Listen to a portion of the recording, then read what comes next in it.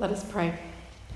May the words of my mouth and the meditations of all our hearts be acceptable in your sight, O Lord, our rock and our redeemer. Amen.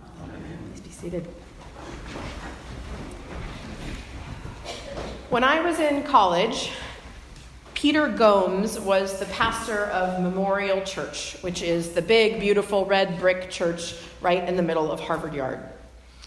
Peter Gomes was a remarkable preacher, and more than that, he was a presence. Think of a shorter and rounder James Earl Jones with a voice to match. Peter Gomes's voice was deep and resonant, and it had an accent that was somewhere between Boston Brahmin and Oxford Don. Now, Memorial Church wasn't where I regularly went to church in college, but one year on Ash Wednesday, I decided to go to the Ash Wednesday service there. And as long as I live, I will never forget what it was like to stand before Peter Gomes and to hear him proclaim, as he put ashes on my forehead, "Remember that thou art dust, and to dust thou shalt return." I walked back to my pew with ash on my forehead and a deep, deep sense of my own mortality in my 21-year-old soul. Reckoning with our own mortality, facing the fact that we will die, is something that we all have to do. In fact, it's probably something we do in different ways multiple times in our lives, and it feels and looks a little bit different each time. But no matter what, it's always sobering to be confronted with the one thing that none of us has experienced and that none of us can avoid. Facing death can be a fearful thing. Today we are concluding our sermon series on living unafraid, and it seems fitting to do that by considering our fear of death. Now, as Christians, as followers of a risen Savior, we believe that death is not, in fact, the end of life. But I think it would be naive to think that that belief means that none of us fears death. Because death is the thing that more than anything else brings us to the end of ourselves. We cannot know how or when we are going to die. And we cannot know what it will be like to die. In some ways, death is the ultimate mystery, and we are powerless in the face of it. So it's not surprising that death can prompt more than a little bit of fear in us. Now, just like with all of the fears that we've talked about in this series, the fear of change, of failure, of the other, of rejection, some amount of fear in the face of death is probably actually a pretty good thing. It can be what prompts us to develop healthy habits. It can keep us from doing too much stupid stuff. But God's desire for his children is not that we live in fear, but in freedom. So how do we face death with freedom, with courage, and with grace? How do we live unafraid of death? I think our scriptures this morning, and especially our gospel reading, give us some important clues. But before we turn there, I think it's probably worth spelling out a little bit about what it is about death that we're afraid of, because I actually think there are a few different aspects of it. First, I think for some of us, there's the fear of, well, what happens when we die? It's a fear of wondering what's next, or is there even a next? Will we just cease to exist? Or if we do exist after death, what's it going to be like? Who will be there? Will we be reunited with the people that we love? Whatever answers we have to those questions are of necessity a matter of faith and not experience, right? And so there is some level of unknownness to them. And for some of us, that unknownness can be scary. For some of us, it's not so much death that we are afraid of as it is dying, of the process of our life coming to an end. Will it be sudden or will it be long? Will it be painful? Will we be a burden to others, emotionally, physically, financially? Will we have to experience the indignities of losing control of our bodies, needing people to help us with the smallest of tasks? Will we be able to say goodbye to those we love, to mend broken relationships before we die? The fact that we cannot control any of that means that confronting the process of dying can make us face our own powerlessness, and that can be scary. So some of us fear death, some of us fear dying, and I think some of us fear grief. We fear the pain that we know we will fear when someone we love dies. Or we fear the pain that the people we love will feel when we die. Grief can be excruciating. And so we fear the thing that will bring that grief to us or to others. These fears are real, and they are weighty, they are heavy. So how do we, as followers of Jesus, face those fears in a way that acknowledges that they're there, but that keeps us from getting stuck in them? How do we live unafraid of death and dying and grief? I think the key might be found in kind of an unlikely place, which is the parable of the prodigal son. Now, this isn't a passage of scripture that we usually think of as really having to do with death. But I wonder if what it teaches us about God, about who God is and what he is like, if it might help dispel some of the fear that lingers for us around death and dying and grief. The parable, of course, is a story of two brothers and their father. The younger brother goes to his father and demands his inheritance. When you go to someone who is still alive and you ask for your inheritance from them, you are basically saying that that person is as good as dead to you, because all you really want is their money. But that is what the younger son does. And though it has to be incredibly painful for the father gives the son his money. And the son leaves.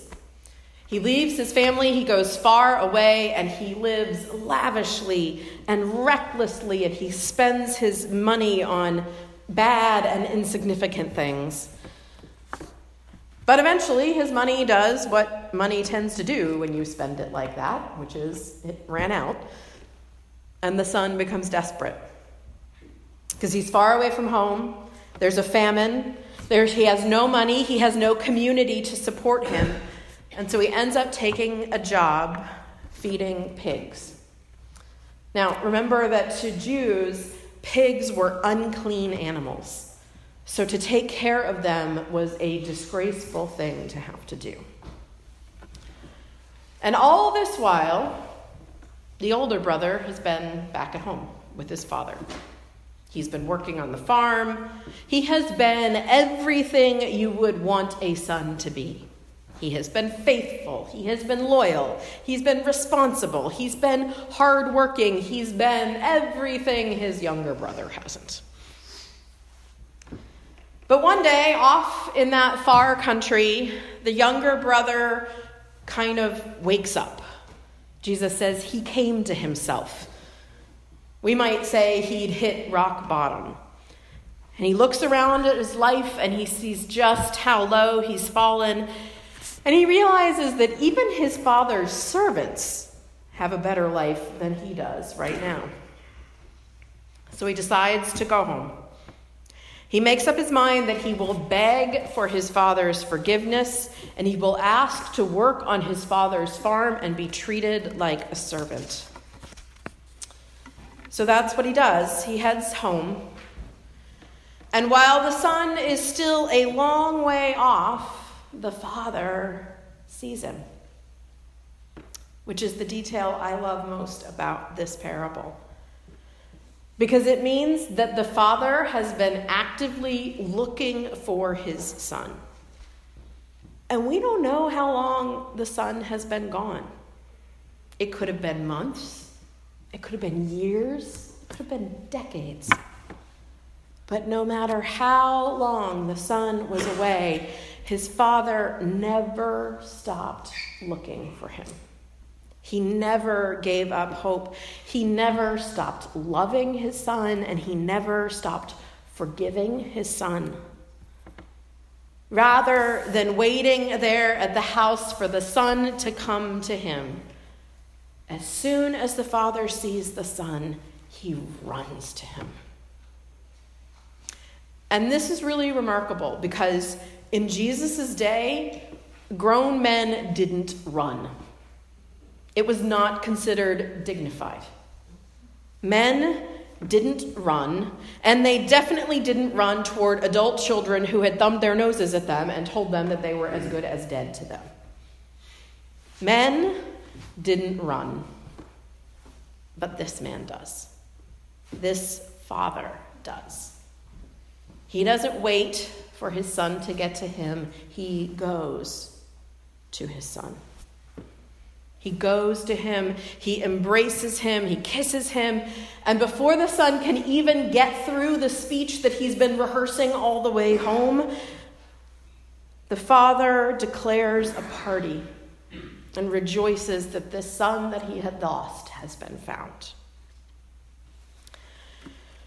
So what does all of that have to do with our fear of death? Well, I think that sometimes part of our fear of death is we worry that when we get to the end of our life, whatever that will be, that we will have regrets. We worry that we will feel like we have maybe squandered some or all of what we've been given. Maybe we are afraid that we will regret the things that we did or the things we didn't do.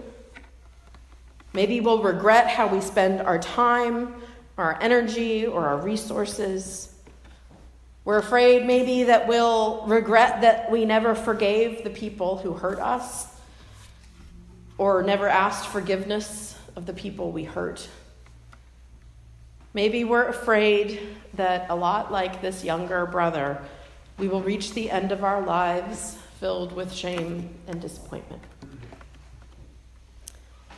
So what would it do to our fear of death if we read this parable as a picture of how God will receive us when we die?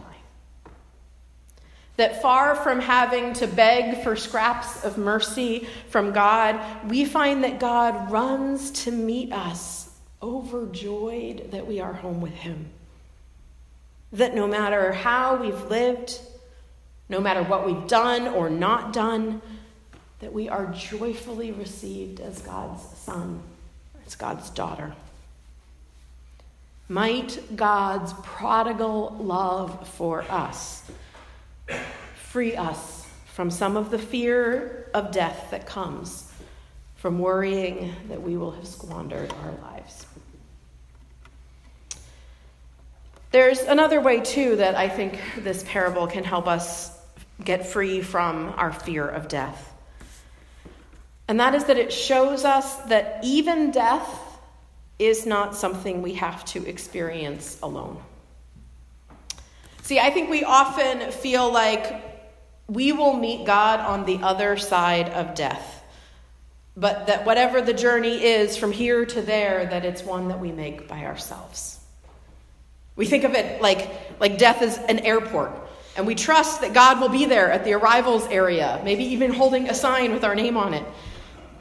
But we've got to make that long slog from the plane through the terminal on our own. But this parable and so much of Scripture shows us that that is not how it is. The Father runs to the Son and walks him home. God comes to us and walks us home with him. In John's Gospel, Jesus tells his disciples that he is going ahead of them to prepare a place for them, and then he will come back and take them there. Even in death, we will not be alone, because God will walk with us through it. It's interesting to me that in this parable, the message that the Father has for the younger son, that you are mine and that nothing you've done can change that, can change that you are mine and that I love you. It's interesting to me that that message to the younger son is basically the same message the Father has for the older son. Because when the older son is out pouting that his good-for-nothing brother is being celebrated like royalty, while he himself has been responsible and good and hardworking day in and day out, what's the Father say to him? He says, "Son, you are always with me, and all that is mine is yours." You are always with me. I am always with you. I share all of myself with you. And I think this is an important aspect of living unafraid of death for those of us who might be a little more like the older brother than the younger one. Maybe we're not afraid that we will feel like we have squandered our lives when we get to the end of them. Maybe we've worked hard and we've been good, and so we think that we deserve a nice long life and an easy death and a pretty big celebration when we walk through those pearly gates. That might sound a little bit like a caricature, but I will admit that there's some of this older brother mentality in me when it comes to thinking about death. I saw it a number of years ago when I was diagnosed with melanoma. It was a week after my 32nd birthday. It turned out that we had caught the cancer early. It was stage 1. I just had to have surgery, and that was all. But there was about 24 hours between when I got the diagnosis and when they staged the cancer, and I didn't know how bad it was. And it was a pretty scary 24 hours. And I remember thinking, if I die from this, if I die at 32 years old with so much of life that I still want to experience, if I die from this, I know I'm going to heaven, but I am going to be mad when I get there. God and I are going to have some words about this. I wonder what it would have been like for me if at that time I could have heard God saying to me what the Father says in this parable. Daughter, you are always with me, and all that is mine is yours. You are always with me, and I am always with you. I am with you now in this diagnosis, in this fear, in this grief you're already feeling for everything you will miss if your life here on earth ends now. I am with you, and all that is mine is already yours. All of my love, all of my peace, all of my comfort, all of my hope, it is already yours. Would that have taken away all of my fear as I waited to see how far the cancer had progressed? No, it wouldn't have. But I think that if I had been able to hear what I believe God was probably actually saying to me, then my anger at God, that life wasn't looking like it was going to turn out the way I wanted it to, I think that anger would have diminished. Because I would have been able to experience what was nonetheless true, which was that I wasn't going to have to experience any of my feelings about this alone. That God was with me right there in my fear, in my anger, in my hurt, that I didn't have to wait until I got to heaven to experience the fullness of God's presence and God's love.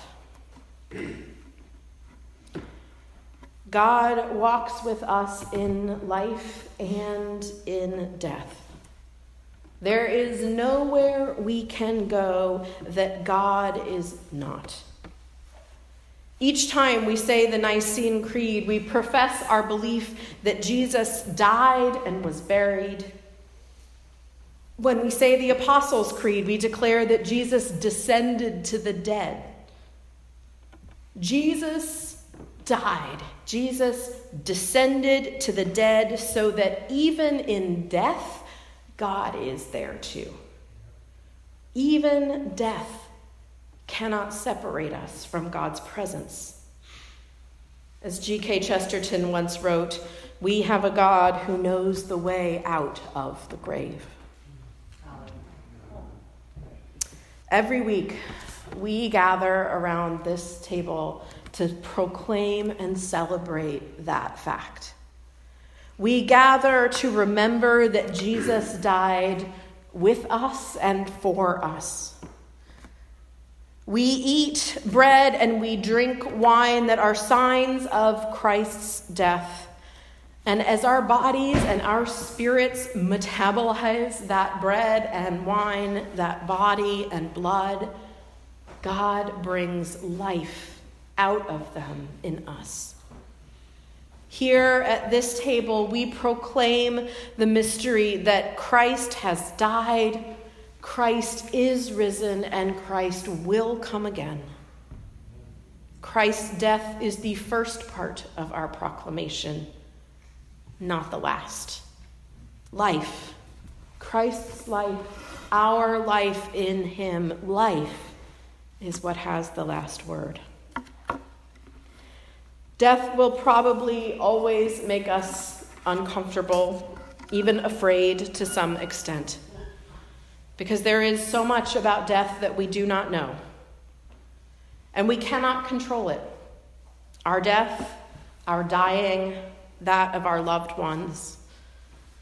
But the good news is that no matter what, God is with us in it, and he will raise us out of it.